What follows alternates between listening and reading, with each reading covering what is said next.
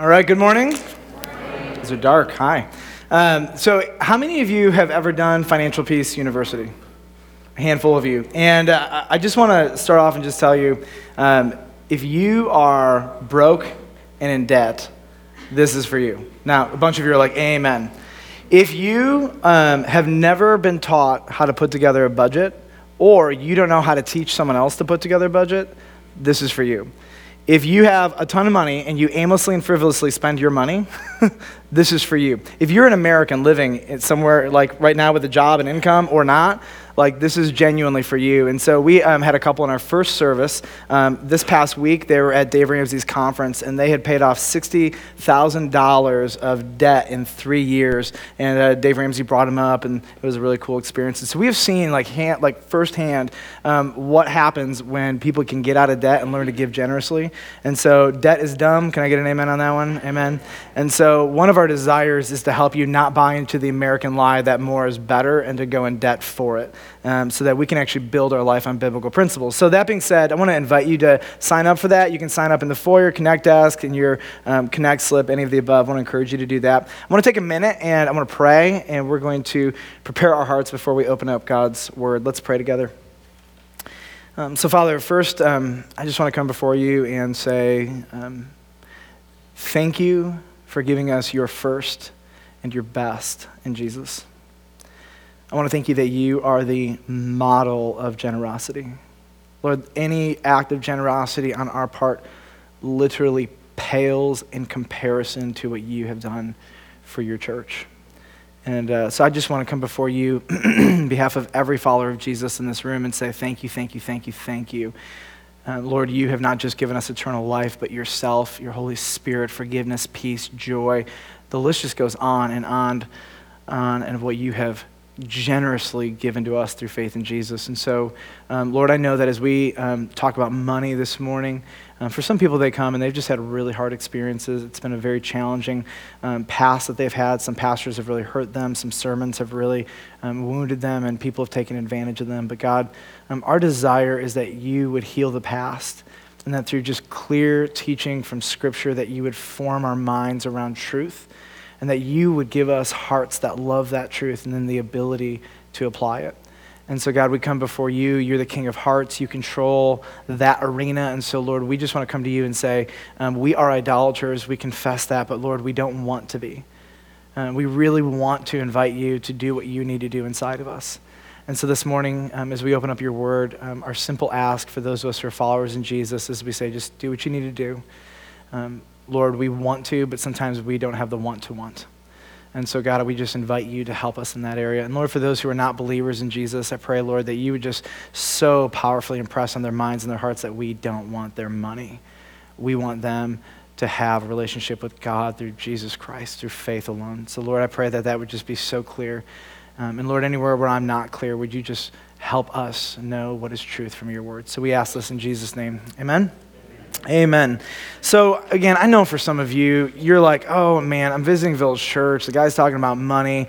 My actual hope for you is that if you're not a Christian, like this would be the message that you get saved in. So your story would be like, man, I went to a church that talked about money and I trusted in Jesus. I think that would be, hilarious. But we know, I'm very aware, I get to hear this, some of you come from really crazy churches and really crazy backgrounds. Some of you, because you know that I'm a pastor, you've only had experiences with pastors who guilt you for your money, manipulate you, and who have put pressure on you unnecessarily. And I just want to put on the front end, I'm a regular dude. I don't want to guilt you. I have no desire to manipulate you. I truly just want to spend this morning teaching you and encouraging you, and I want to leave the Holy Spirit and you when you leave here to do whatever work he has to do in your heart. But here's what I do know is that money is hard for a lot of people, and we want to make this, honestly, a great experience for you, because honestly, if somebody opens up God's word and teaches from it, it is life-giving every single time. So to help this, there's going to be a number of questions that you guys have. I cannot answer all those questions. So on our Q&A podcast, starting tomorrow for the next 7 days, we're going to be answering the most common questions that we get on tithing and generosity. So I'll read these for you so you can kind of know what's coming up in the Q&A podcast. Tomorrow will be, why should I give my money, emphasis my, to my local church? Sometimes I don't have enough left over each month to give. What should I do? I don't want to give to my local church. What should I do? Don't say amen to that. Some of you are like, yes, I feel. What are you going to say, Pastor? I'm in debt. Should I still give to the church even though every dollar I give prolongs my debt? Is it okay to give my time rather than my money? What if I committed to give to my local church, but I am behind? Anyone else ever been in a tithing debt? You know, you're like, I'm going to do it, and then you forget, and you're like, I owe the church X amount of money. Like, what do you do when you're in that circumstance? By the way, you don't make that commitment to us. That's usually something you and God do, and then, okay, good. Is tithing to a non-church Christian organization, also called a parachurch, or a non-Christian organization actually a tithe? So if you've ever asked any of those questions, the next 7 days I think are going to be really helpful for you. And if you have more questions, you can just turn those in. We'll go at them. And what we want to do is help you understand what God's word says about this as clearly as possible. And just to launch this off, I want to share with you one principle that if you can get this, it will help you hear me clearly throughout this entire sermon. And the principle is this: God does not need your money. Somebody say amen. God does not need your money. God is not a health and wealth preacher who gets richer because you get more generous, okay? God owns the whole world. God can fund anything, anytime that he wants. He controls the hearts of all humanity. He can move one billionaire to donate all of his money to churches all over America if he wanted to do that. God does not need your money. Number two, God does not need you to give the church your money. Okay, God will accomplish his purposes in the church with or without money. In fact, internationally and historically, the church has been at her best in poverty and in persecution. So you need to just look over the span of history and say this. If you choose not to give, right, to any local church or to any ministry whatsoever, will God still build his church? And the answer is yes. And if every Christian goes stingy and says, no, it's mine, will God still build his local church? And the answer is absolutely. People are going to get saved no matter what. So from a God perspective, like God is not sitting here manipulating you and like he's just trying to get something from you because he's broke and he needs some help. And churches, by the way, any good pastor like who understands the Bible and money should understand that we don't manipulate through guilt to get money, right? That's just not how it works. The mission of Village Church will go on whether or not you choose to give or not. If you choose not to give, God will move someone's heart to do it because God always funds vision, right? So if God puts a real vision on a church, right, he will produce the resources that vision needs to accomplish what he wants for that church. So let me just break it down. God does not need your money. The church does not need your money.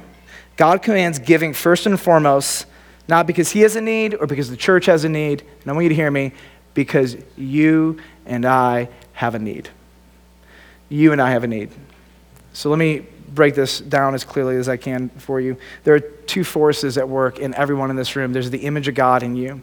There's the fact that when God made humanity, whether you're a Christian or not, he is embedded in your DNA an impulse to be generous, an impulse to give. And because God is the best giver on the planet, when you do this and you follow this God impulse in you, it results in happiness, okay? It's a good thing. And so this impulse is in everybody, but there's a competing impulse, which is sin. And sin inside of you loves to protect itself, and it protects itself through selfishness, greediness, stinginess, and hoarding, okay? Because this sin wants to live, and it knows that the more generous you are, the less power it has. And so here's what God knows. If you want to be happy, truly happy, you will figure out how to be generous with every part of your life. And sin inside of you and Satan understand that they can corrupt and destroy you by preventing generosity and producing in you hoarding and stinginess and greediness, and it's mine and it's mine. And so there's a rhythm with each of these. And the rhythm, if you're going to live in the image of God, is this. It's really, really, really hard at first, but it produces long-term happiness. It's really hard. Because we have sin inside of us, it is really hard when you have not been obeying God's word for a long period of time to change your trajectory and to actually begin obeying it. But when you do, it actually produces long-term happiness. Now, the rhythm of sin is this. It's a lot of fun at first. It's really fun. hoarding and stinginess and greediness and accumulation and just keeping it for myself, it's a blast. But you are wired to be destroyed and devoured in your soul by it. And so here's what God, I just think, clearly understands. He doesn't want anything from you because he doesn't need anything from you. What he wants, like a good dad, is something for you. And he understands, and Jesus apparently agrees because he's God, that the greatest threat to our soul is the love of money. And because we live in Western America where money is just flowing, the poorest of you are wealthier than the majority of the entire world. And so because money flows in this country in a unique way, second to nowhere else in history or on the planet right now, because it's flowing, that there is, we'll just say, an ongoing threat to your soul that needs to be killed. And this is where God's word comes in and says, look, I'm not desperate. I'm trying to preserve you from being devoured by hoarding and stinginess and greediness and selfishness. Because you know what? Nobody likes a greedy, stingy, selfish, hoarding person, right? Right? How many of you love generous people who give their best for your benefit, right? That's what we want. So let's define the terms here. We'll start off with generous. And very simply, generosity defined is the happy act of giving. You notice that we always put happy whenever we define these words, right? The curmudgeon act of giving. Now, the happy act of giving, your first and your best for someone else's benefit with no expectation in return. So some of you have been taught by health and wealth or prosperity preachers that if you give more, God owes you more. Is that a New Testament principle for the church? The answer is say no, please. No. What God promises you is this. When you play by his rules, he may or may not bless you financially. There's no expectation or obligation, but here's what he does promise you. Joy. He does promise that if you play in his rhythms, if you play by his rules, the result is happiness. And if you don't, you'll be temporarily happy, but you will have long-term misery. Because God has put this into the very rhythm and fabric of our world. So it's the happy act of giving your first and your best for someone else's benefit with no expectation of anything in return. I mean, leftovers are easy, right? Right? It's easy to give your leftovers. It's easy to give hand-me-downs, and that's great. You can give leftovers and hand-me-downs. But giving your first and giving your best is difficult. Let me illustrate. Commonly, twice a week, I'm in the following circumstance. There's awesome food in front of me. And there's a group of us, and it's get your own food. And I'm sitting there, and everything in me says, go first, right? Every impulse inside of me is push away the little children, run up to the front, devour the food, get the best in the first in case you have to go to the back of the line, it's not there. And why don't you grab seconds while you're at it in case there's not enough room for anyone? Then, apparently it's chivalry to let girls go first. Do women not? You're all like, is he going to offend us? No. Don't worry. When you're hungry, when the girls go first, don't they seem to just take forever, dudes? Right? It's like, speed it up. Come on, let's go. Like, come on, right? And I'm sitting here and I'm like devouring my tongue, waiting for this thing to end. Anyways, so like, for me, like, this is a small, silly example, but where this selfishness just comes up inside of me, and then someone's like, Michael, you're a guest, you can go first. I'm like, no, I can't. Okay, cool, I'll go. It's fine, it comes out of me all the time, and this is a small example, but when it comes to our money and our possessions, our stuff and our time and our skills, like there's something inside of us that says hoard it, and yet there's something inside of us that also knows, because the image of God is inside us, that says no, give, and there's a battle, and we have to figure out how to overcome sin in this. So open up your Bibles, 2 Corinthians chapter 8. 2 Corinthians chapter 8. We're going to be in one text of Scripture this morning, and I want to set the context for you. There are a number of churches in this text that are interacting together, and you need to understand some of the dynamics that are going on here. And so there are four major players, and the first major players in this are the Jerusalem Christians. It's a church in Jerusalem, and here's what you need to know about the church in Jerusalem. They are not just living paycheck to paycheck. They are living day to day. Most of you know paycheck to paycheck. Most of you don't know day to day. Will I have money for food tomorrow? Will I have money to pay for electricity? Will I have money to put gas in my car to get to work? Will I have money to get food for my kids to put it in their lunchbox? Because every time you spend money in one place, it's taking away from something vital in another place. And so I want you to understand that most of you have never experienced what the Jerusalem Christians are going through in this. Not only that, but they're experiencing an incredible amount of persecution. And not only that, there is a famine in the land that is affecting their entire economy. And everyone is struggling, but the church is getting it the worst because not only are they poor, but they're being persecuted, and there's a famine on top of that. And some of you in this room, when we preach through this, you're going to relate, honestly, to the Jerusalem Christians. You're going to relate to this living day to day, not even paycheck to paycheck. And I just want to encourage you in this sermon. I don't want to make you feel guilty or terrible. I really want you to hear about the grace of God and how it intervenes and intersects your life if you are the Jerusalem Christians. The second key player in this is the Apostle Paul. If you don't know Paul, he's kind of like a traveling pastor that plants churches all over the place. And then after they're planted, he comes back to those churches and he encourages them. So if you have a New Testament book like Ephesians or Philippians or Colossians or Corinthians, these are letters of Paul to these churches to continue to encourage them while he's gone. And so Paul loves the Jerusalem church. This Jerusalem church has planted a whole bunch of other churches, okay? And so Paul sees the plight in the Jerusalem church, and he is deeply, deeply concerned. And so Paul is what we call a connector, okay? Paul sees a need in one place, sees resources in another place, and he's somebody who takes those resources and tries to meet needs. It's just what he does, okay? And so some of you can relate to Paul. Some of you see friends or family in your life who have a dire need. And then you see somebody in your life who has excess, and you go to the person with excess and you say, look, this person has a need. Could you privately, secretly, anonymously, would you just go meet this need? And those of you who are Paul's, you love making the connections. You love meeting the needs of people who are struggling by building these bridges. And that's what Paul does. He's a connector. He connects people with a lot of resources to the greatest needs. And I think these people are incredibly special. And I would love for everyone in this room to see the spirit of Paul and to begin to take this upon yourself. Connect people with resources to people who don't have it in a way that doesn't benefit you in any way, shape, or form. It's a beautiful thing. And so the third player in this is the Macedonian Christians. Macedonian is a region and basically it's the churches, I think, of Thessalonica, Philippi, and Berea. 3 churches in this region called the Macedonian churches. And here's what you need to know about the Macedonian churches. They're not living day to day. They're living paycheck to paycheck. They are broke as a joke. Now, they have a little bit, but they are broke, okay? Now, this is where I think many of you in this room, you're going to be able to relate to the Macedonians' life, okay? You don't have a lot. You don't have a savings account. You're making it month to month or every 2 weeks to every 2 weeks. But you know what? You're better off than the church in Jerusalem, right? You're not living day to day. Your heat is paid. Your bills are paid. You're struggling, right? You can't do a lot of extra, but you would be like the Macedonian Christians. And then finally, we have the Corinthian church, the Corinthian Christians. This would be the typical American church. They're not being heavily persecuted. They have a lot of money.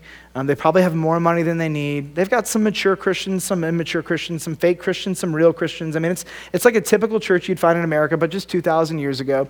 And what we find with the Corinthian church is that Paul came to them some while ago, and he said, look, Corinthians, you guys love the church in Jerusalem. Would you raise and collect an offering so that when I come to you, we can bring this money over to them and we can encourage them?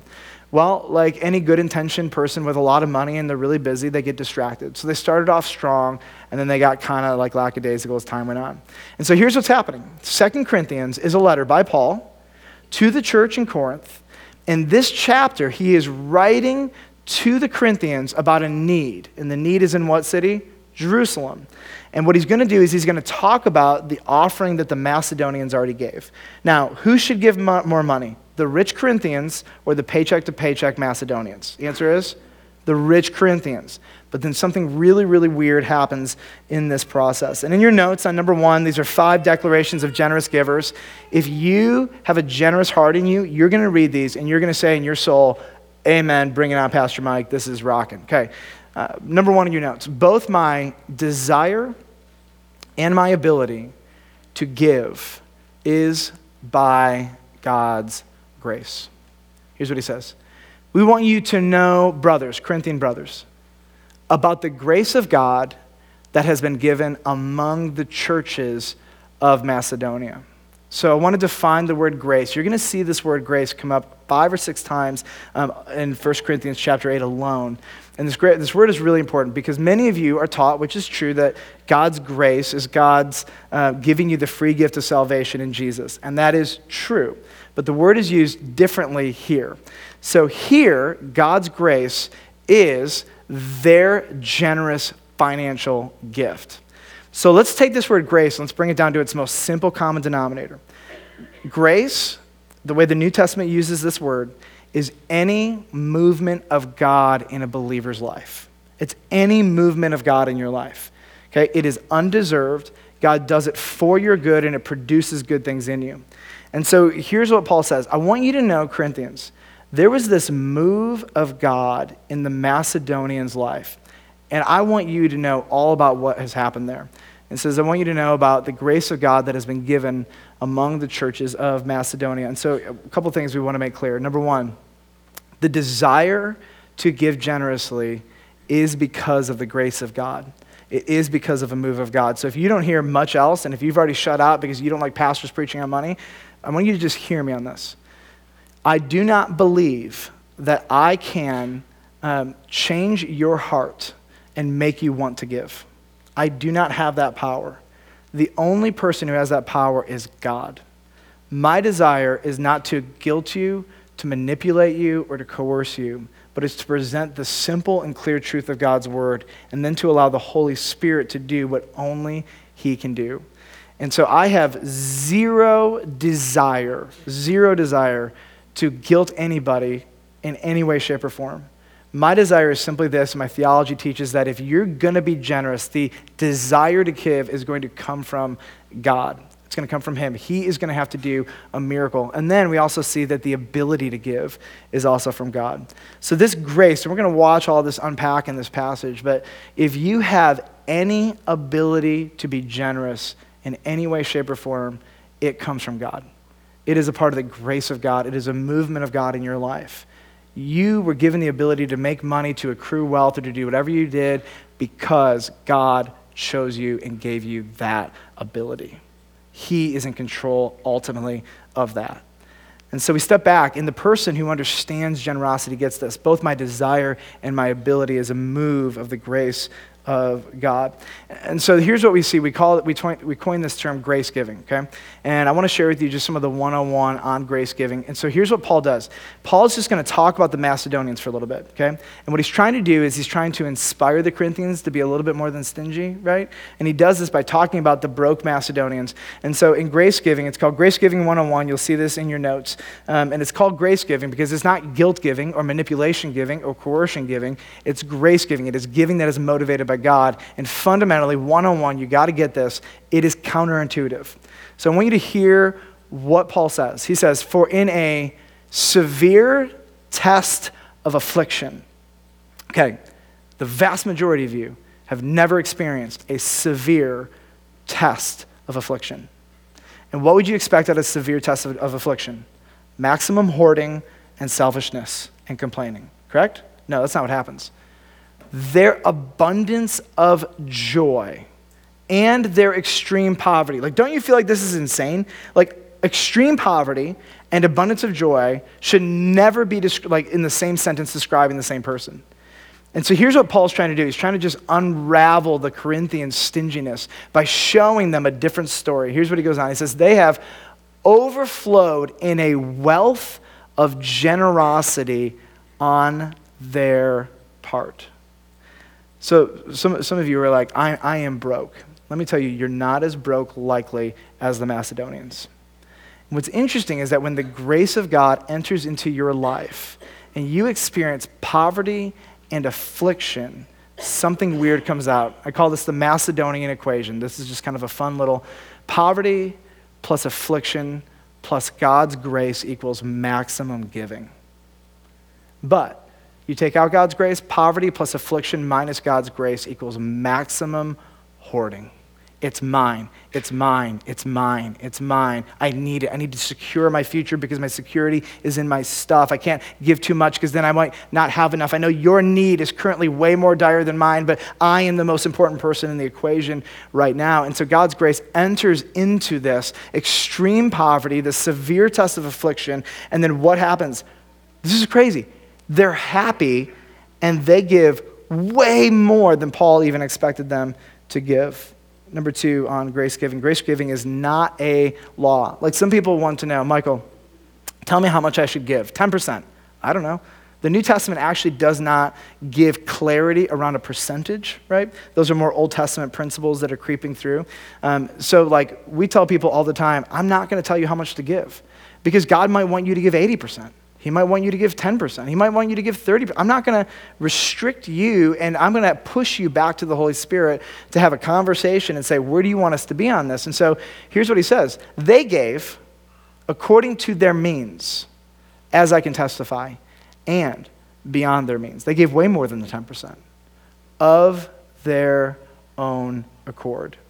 Were they manipulated? No. Were they guilted? No. Were they coerced? No. And they prayed. Jesus, what do you want me to give? What does this look like? What percentage? What do I even think in percentages? Is that too insulting to you? And a chapter later, in chapter 9, verse 7, Paul's still talking to them about this. And he says, each one must give as he has decided in his heart. Does that sound like God has put a percentage to it? No. Not reluctantly or under compulsion, for God loves a cheerful giver. And so we tell people all the time, if you don't want to give, don't. We don't need the money. God doesn't need the money. Like, this is more for you. And there are needs that we have, and we'll tell you the needs. But at the end of the day, if God wants to meet those needs through this church, he will resource those. If you don't want to give, or if you feel coerced or manipulated or guilted into it, don't give. We believe that the Lord will meet every single need we have. And if you know you should give and don't, and you resist, God will raise somebody else up who will meet the needs because God resources the vision that he gives a local church. And so we just step back and we say, pray about it. Like, it's not a law. In the old covenant, it was a law. Now, it's not a law. You need to go back to the Lord and just really go to town and pray and say, Lord, everything I have is yours anyways. What do you want me to do with this? Do I think in percentages? Do I think in another way? How do we do this? Number 3. Grace givers are pumped. So this is, for me, I'll just be honest, where I personally got pretty convicted. Here's what he says. The Macedonians were begging us earnestly for the favor of taking part in the relief of the saints in Jerusalem. Okay, so how many of you have, like, we come up to the church, we say, hey, we have a need. How many of you are like, can I give? Can I give? How much more can I give, right? Anything, right? I'm pumped, right? So this is where personally I got convicted, and I really just stepped back because I'm just a dude like many of you, half of you. I'm not a chick like half of you, but so I'm just a dude, okay? So I want to be able to sit here and be like, I want to be generous. But then God keeps raising the standards almost so that we know that nobody ever quite gets there, right? And he's like, okay, Michael, are you eager? Like when an offering comes up, are you like, man, I can't wait to do this? Or are you just responding out of obedience? Which is good, don't get me wrong. Like God loves obedience, but there are levels to this where I'm like, you know what? I honestly cannot think at the last time that I was begging earnestly to give to something. Just truthfully. And at this moment, I realized like, I might tithe, but I have not yet touched aspects of generosity that I want to. And this is where the Lord personally just did a big work in me. But grace givers are pumped. Number 4, grace givers go beyond money. He says this, and this not as we expected, because what would you expect, that the Macedonians would give a lot or a little? A little. This is not as we expected, but they gave themselves, and this is really important, first to the Lord, and then by the will of God to us. So what Paul wants the Corinthians to understand and wants you to understand is these poor people, literally poor, not pitiful, just poor, broke, severe tests of affliction, extreme poverty, that their giving of their finances was the overflow of them first giving their heart and their soul to Jesus Christ. That their giving of their time, their money, their heart, their resources, my home, my family, my kids, my job, whatever it is, all of their financial generosity was the overflow of first giving their lives to the Lord Jesus Christ. And so what we tell people is, if you're not a believer in Jesus, I don't expect you to have grace giving. What I need you to do is come to Jesus Christ and receive the greatest gift on the planet. Be a recipient of the standard of generosity, which is God giving his son, Jesus, to die on the cross for your sins. Give your life to Jesus first. And as a result of that, when the Holy Spirit and the grace of God intervene in your life, you will start to find not only that you begin to want to give, but as you grow more and more mature, you will start begging earnestly to give. Like, that's crazy. And I, again, realize that, Michael, you personally, me, have a long way to go on that. But they give beyond their money. So not only did the Macedonians give their life to the Lord and then above and beyond in their finances, then they came along and said, what can we do personally to help?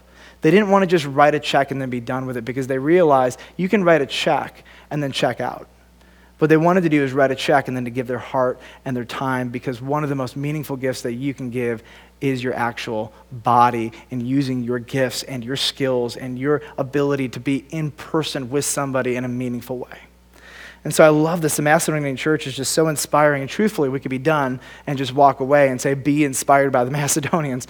But the reality is many of you are Corinthians.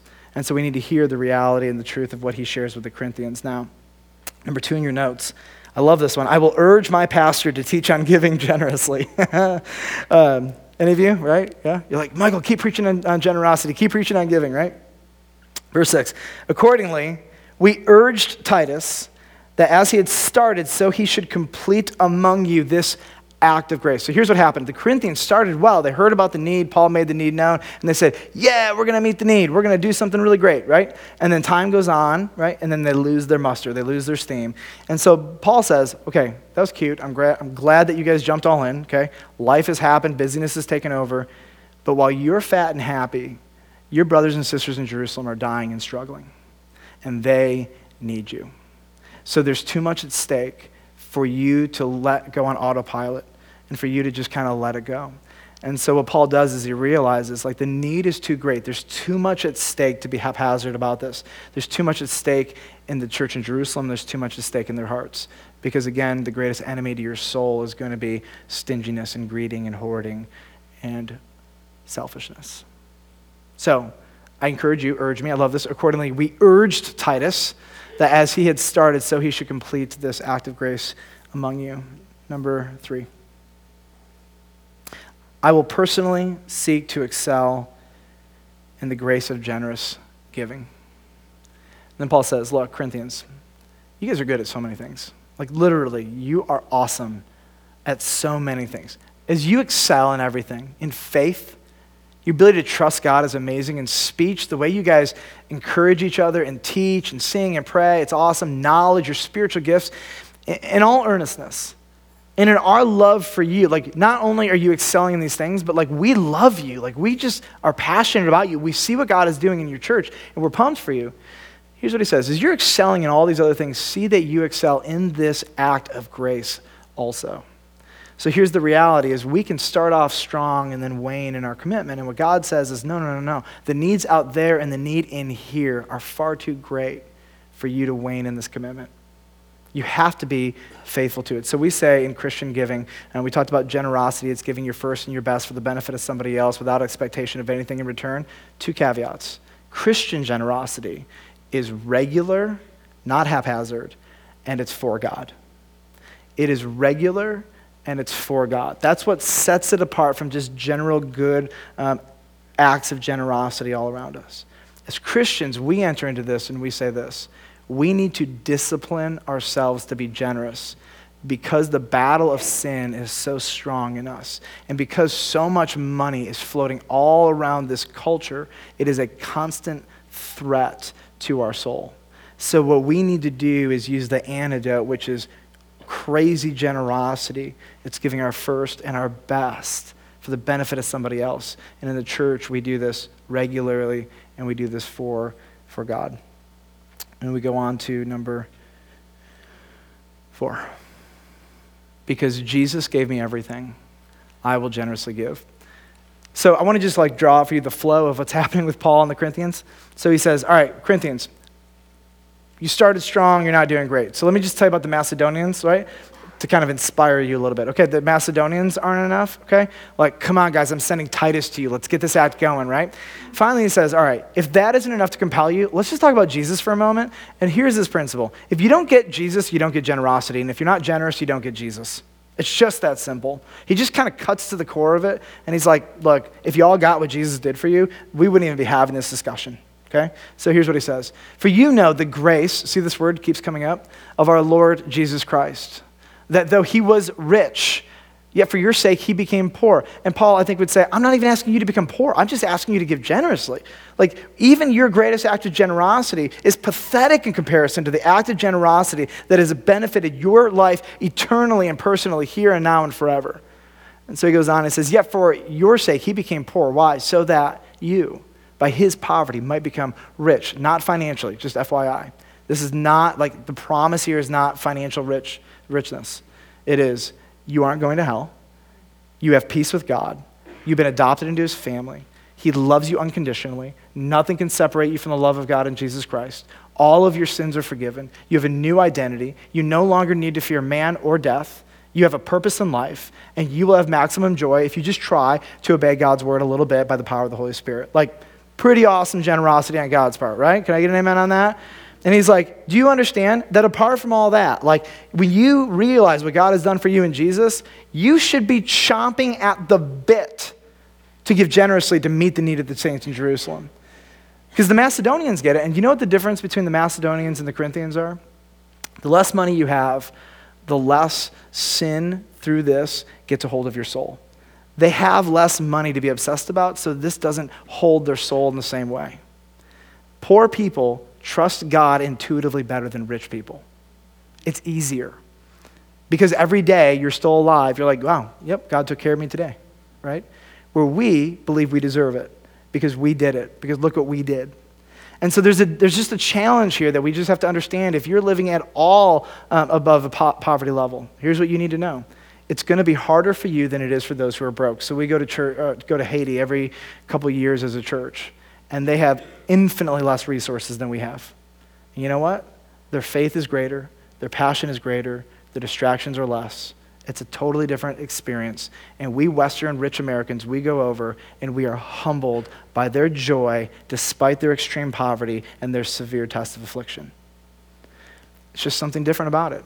Changes everything. So we need to understand, because we live in a world where resources are flowing around us constantly, the threat is that much greater, and therefore the demand and the encouragement of God is to say that much more. If you're going to kill stinginess and hoarding and selfishness, that much more we need to fight to excel in generosity. And then finally, number 5, I will give generously to Jesus glorifying ministries. Go down to verse 19.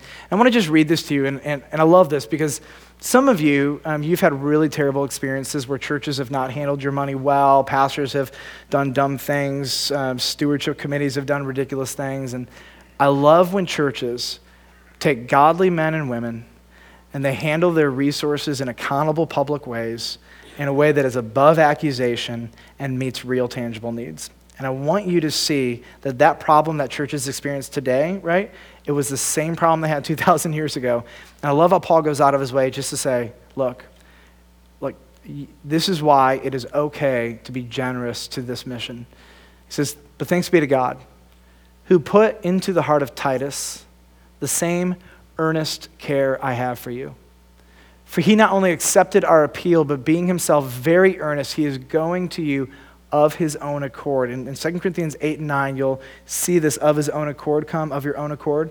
Because what he wants you to know is that the generosity of Titus to give his life to go collect this offering, which is probably a year or two of his life possibly, this is of his own appeal because the Holy Spirit moved in him and gave him a desire to be generous, not just with his money, but his time and his whole life. And then he goes on, he says, with him, we are sending the brother who is famous among all the churches for his preaching of the gospel. Do you know who that is? I have no idea either, right? We don't know. I want to know who this person is. I'm like, tell me the name. We don't know. And not only that, But he has been appointed by the churches to travel with us as we carry out, hear the words, this act of grace. Just keeps coming up. That is being ministered by us. I love this. For the glory of the Lord himself and to show our goodwill. Here's our motivation. We want to bring as much glory to Jesus Christ, and we want you to know our intentions are good. So they go out of their way to build processes and procedures and to put the kind of men in place that make sure that everybody knows that if you give generously to Paul, there is a system of accountability, and this is being done for the glory of Jesus Christ.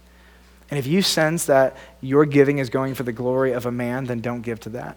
This is about the God-man, Jesus Christ. That is the aim. That is the objective. But then he goes on. He's not done yet. And he says, we take this course. We go through all of this protective measures so that no one should blame us about this generous gift that is being administered by us. For we aim at what is honorable, not only in the Lord's sight, but also in the sight of man. And with them, we are sending our brothers. So there's more people now coming, more people, just so there's more accountability in this. And with them, we're sending our brother, whom we have often tested and found earnest in many matters, but who is now more earnest than ever because of his great confidence in you. I love this, that all of these people are pumped to go over to Corinth to collect this money, and then with accountability, bring it back to the saints in Jerusalem. And as for Titus, he is my partner and fellow worker for your benefit. Do you hear that? Like, for your benefit. Does Paul get anything out of this offering? What's the answer? No. This is for their benefit, the Corinthians, and the benefit of the church in Jerusalem. And as for our brothers, they are messengers of the churches, the glory of Christ. I want to close, and a couple things I just want to share. Number one is the goal of this is not guilt. I understand there's hypersensitivity around this, and maybe I'm being overcompensating, but better to be that than to leave you wondering if that's the issue. And if you have any hesitations about giving to Village Church of Bartlett, come talk to me, and I will give you the names and numbers of a number of local churches who are Christ-exalting churches, and you can give to them. Because our desire is that the mission goes forward. And our desire also is that we are having sin killed in us, because it is a powerful, powerful thing. So I'll close with a short story, what happened this morning. A woman comes up to me and says, nobody knew this, but we are about $400 short on meeting our bills this week. My husband and I didn't tell a single soul in the whole church. And so we just said, you know what, it's the Lord's money. He knows what he wants. He knows our issues. We're just going to trust him with this.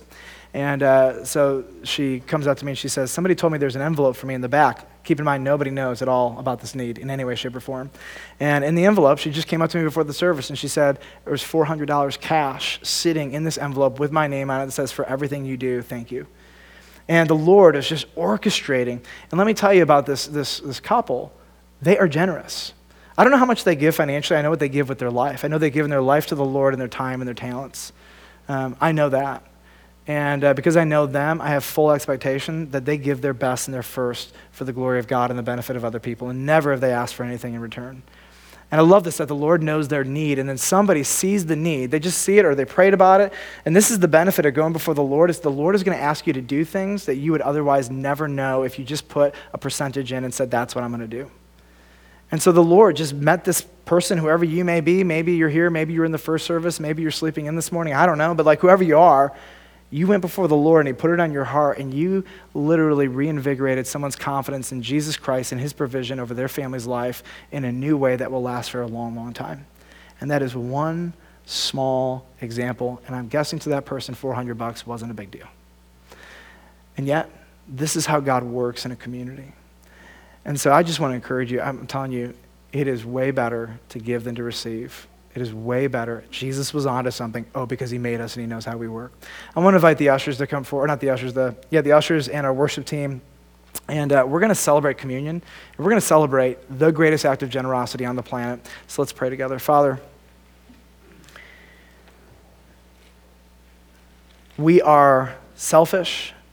It's our nature. It's in us, but we don't want to be. We are made in the image of God. We are made for so much more. We are made for generosity. We are made to experience joy from that. And so, God, I just pray whether or not someone in this room is 8 years old, 10 years old, 20 years old, or 80 years old, or 90. God, the battle for our soul wages on. Lord, our identity is secure in Christ. Our eternity is secure. But Lord, right now it is easy for us just to kind of be lackluster about this. And so God, I just pray that your Holy Spirit would do what only you can do. There would be no guilt or manipulation or coercion, but there would simply be a movement of the Holy Spirit in people's lives. And Lord, for those of us who have become idolatrous, I just pray that you gently or forcefully do what you have to do, because our desire is to be conformed to the image of Christ, even though in our worst moments we buck you. So God, we love you, and I want to just say personally, on behalf of every Christian in this room, thank you for giving us Jesus and changing our entire eternity. Thank you in Jesus' name. Amen.